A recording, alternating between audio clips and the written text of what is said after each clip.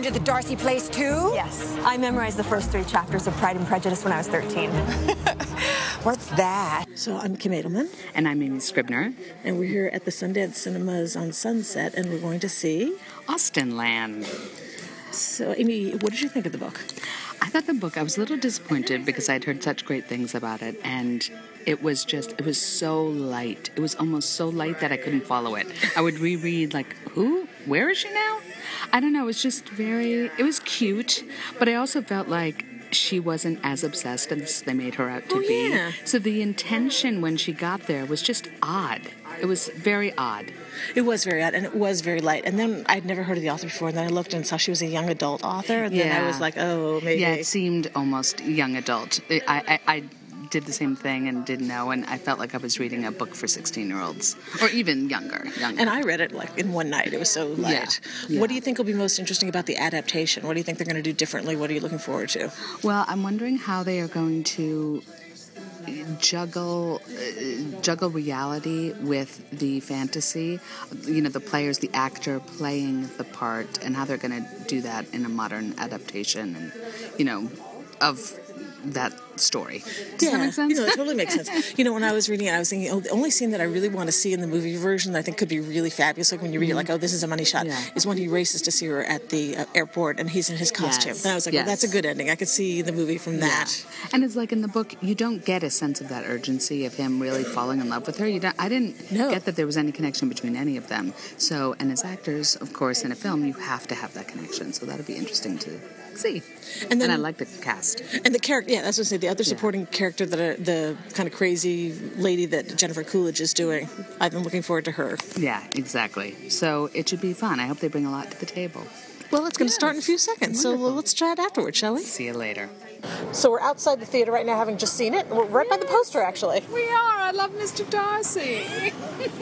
Kim, what did you think? It was much funnier than I expected it to be. Me From too. the very first frame, you're laughing. Yes, absolutely. I mean, they did such a good job at adapting that. It was much better than the book. Much better than the book. Yeah, that's great. I mean, it's like the writer paired with a good screenwriter, and they came up with a very funny concept. Visually, it was adorable.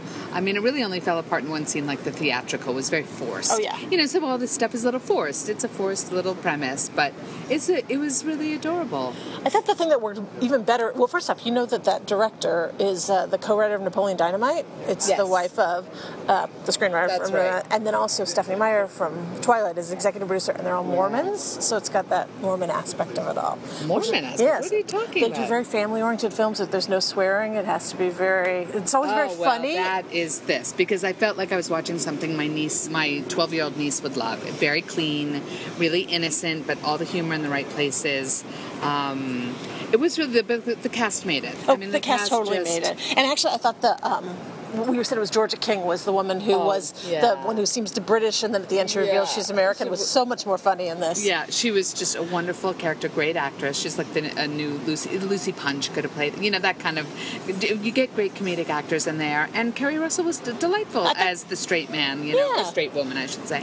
I will say the Martin character was in the book. I was surprised by the twist that he was set up for her, and I was surprised. I thought it worked in the movie, especially because you had the Flight of the Conchords guy in it, so you're kind of like believing that he really is Right. Yeah. No, it was, it's a delightful little film. It's, not anything spectacular. No, nothing spectacular. But we saw it in the theater. It was a bunch of female friends like we were, who all probably enjoyed Jane Austen films, and all thought, we're going to enjoy this movie, and we did all enjoy the movie. Yeah, and what I did like about it was very clear and very stylized right from the beginning, and that with the stuffed taxidermy animals, very amusing.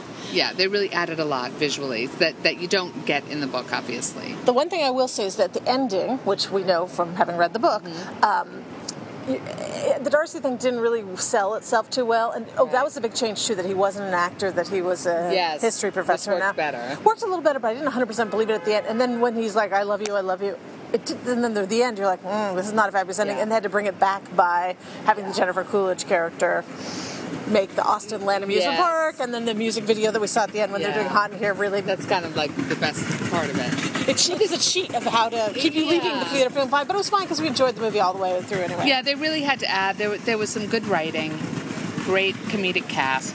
It's very forced. It's a forced premise, Yeah. but what a delightful movie for a 12-year-old and women who love Jane Austen. Exactly. So, so there you go. That's my wrap up. Me too. Let's go eat. Okay.